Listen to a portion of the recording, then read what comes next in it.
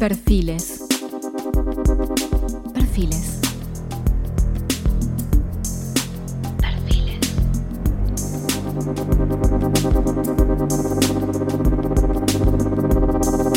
Perfiles e influencias.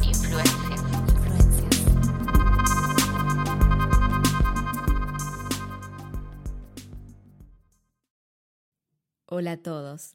Están escuchando Perfiles e Influencias, un podcast dedicado a la cultura y a sus protagonistas. Hoy, y con motivo de la celebración del Día Internacional del Libro, será un episodio especial acerca del boom latinoamericano y sus obras más notables.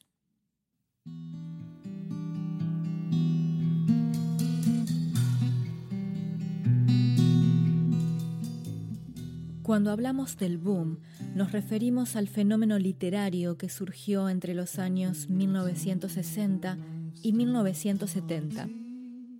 Fue cuando todo el trabajo de un grupo de novelistas latinoamericanos, relativamente joven, fue ampliamente distribuido en Europa y en todo el mundo.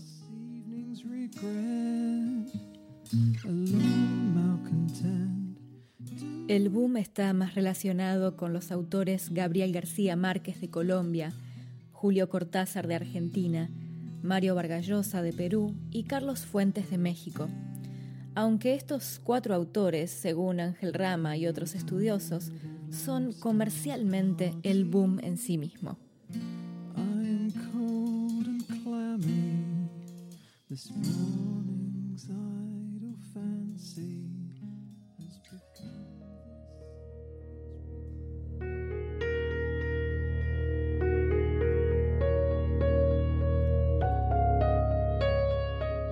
Adentrándonos específicamente a algunas de las obras que fueron referentes de esta década tan significativa, hablaré primero de 100 años de soledad.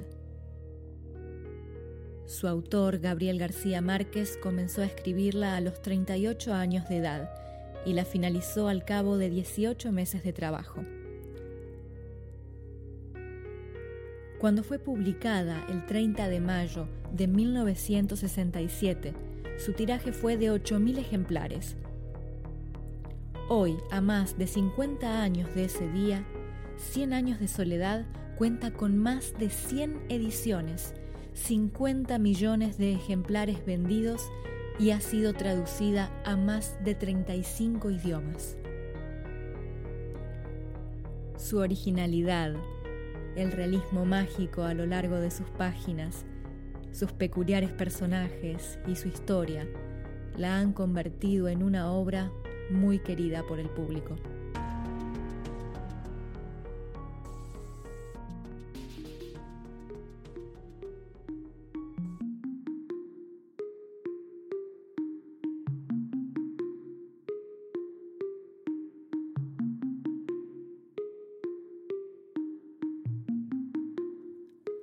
La ciudad y los perros.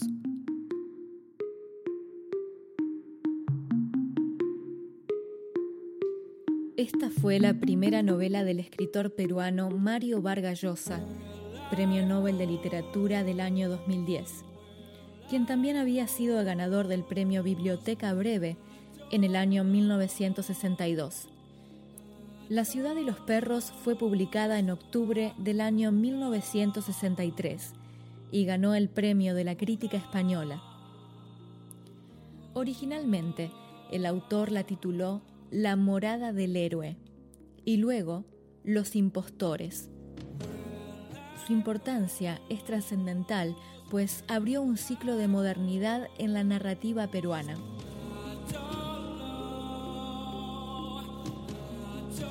La obra está ambientada en el Colegio Militar Leoncio Prado, donde adolescentes y jóvenes internos reciben formación escolar secundaria bajo una severa disciplina militar.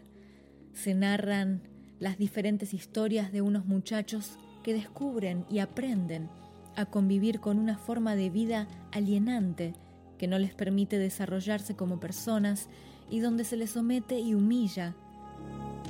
No obstante, a través de este sistema, algunos encuentran la fortaleza necesaria para asumir sus retos.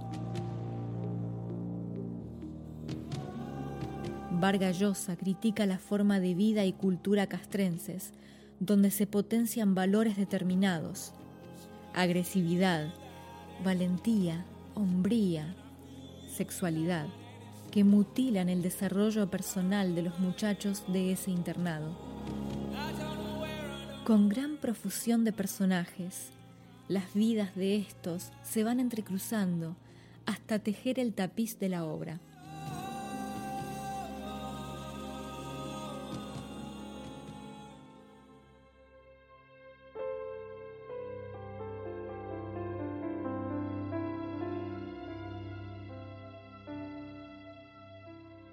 La muerte de Artemio Cruz.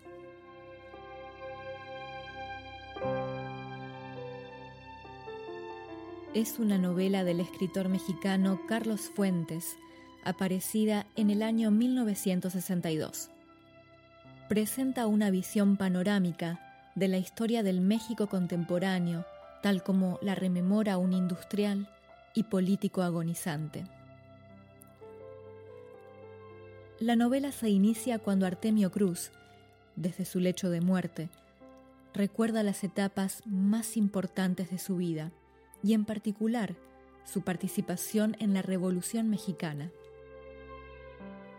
Recuerda cómo después de la Revolución fue perdiendo sus ideales a la par que el amor de la única mujer que de verdad lo amó. Evoca también su matrimonio con la hija de un terrateniente y cómo las relaciones de su familia política le permitieron amasar una inmensa fortuna. Mal hablado, audaz, corrupto, oportunista, Artemio Cruz representa las paradojas de la historia reciente de México. El sistema político que hasta hace poco gobernaba, las costumbres de las clases media y alta arraigadas en el poder. La muerte de Artemio Cruz es una radiografía de la historia de México.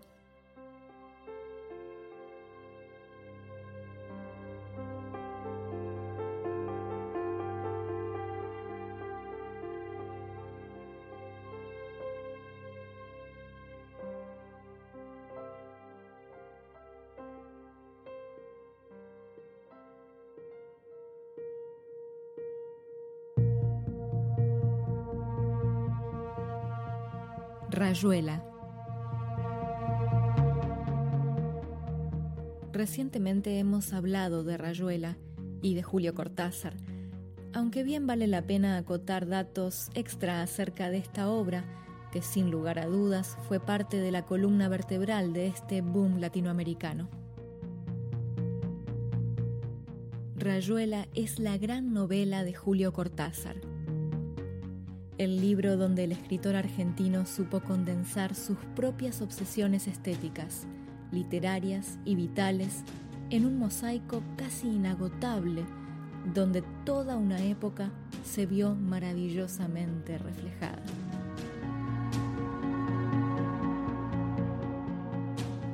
Fue escrita en París y publicada por primera vez el 28 de junio de 1963. En Rayuela, el amor turbulento de Oliveira y la maga, los amigos del Club de la Serpiente, las caminatas por París en busca del cielo y el infierno, tienen su contracara en la aventura simétrica de Oliveira, Talita y Traveler, en un Buenos Aires teñido por el recuerdo.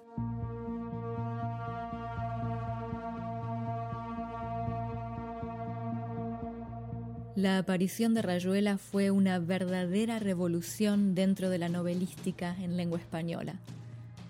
Por primera vez, un escritor llevaba hasta las últimas consecuencias la voluntad de transgredir el orden tradicional de una historia y el lenguaje para contarla. Abierto a múltiples lecturas, lleno de humor, de riesgo y de una originalidad sin precedentes.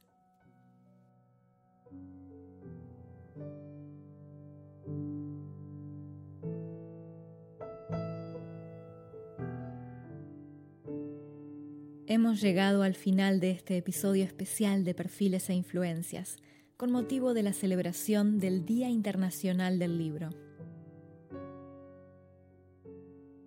Este es el mensaje y la contribución para poder expandir hacia nuevos horizontes la bella cultura que la humanidad guarda en la sangre de sus venas y que gratamente muchos deciden dejar por escrito como manifiesto de nuestro paso casi al azar por una época, transformando pensamientos e ideas en palabras y palabras en historias que acabarán siendo libros. Esos libros que nos hacen vivir millones de vidas y descubrir otros mundos, apenas cruzando el puente de nuestra imaginación. Me despido hasta nuestro próximo encuentro. Gracias por escuchar. Y recuerden, leer es soñar con los ojos abiertos.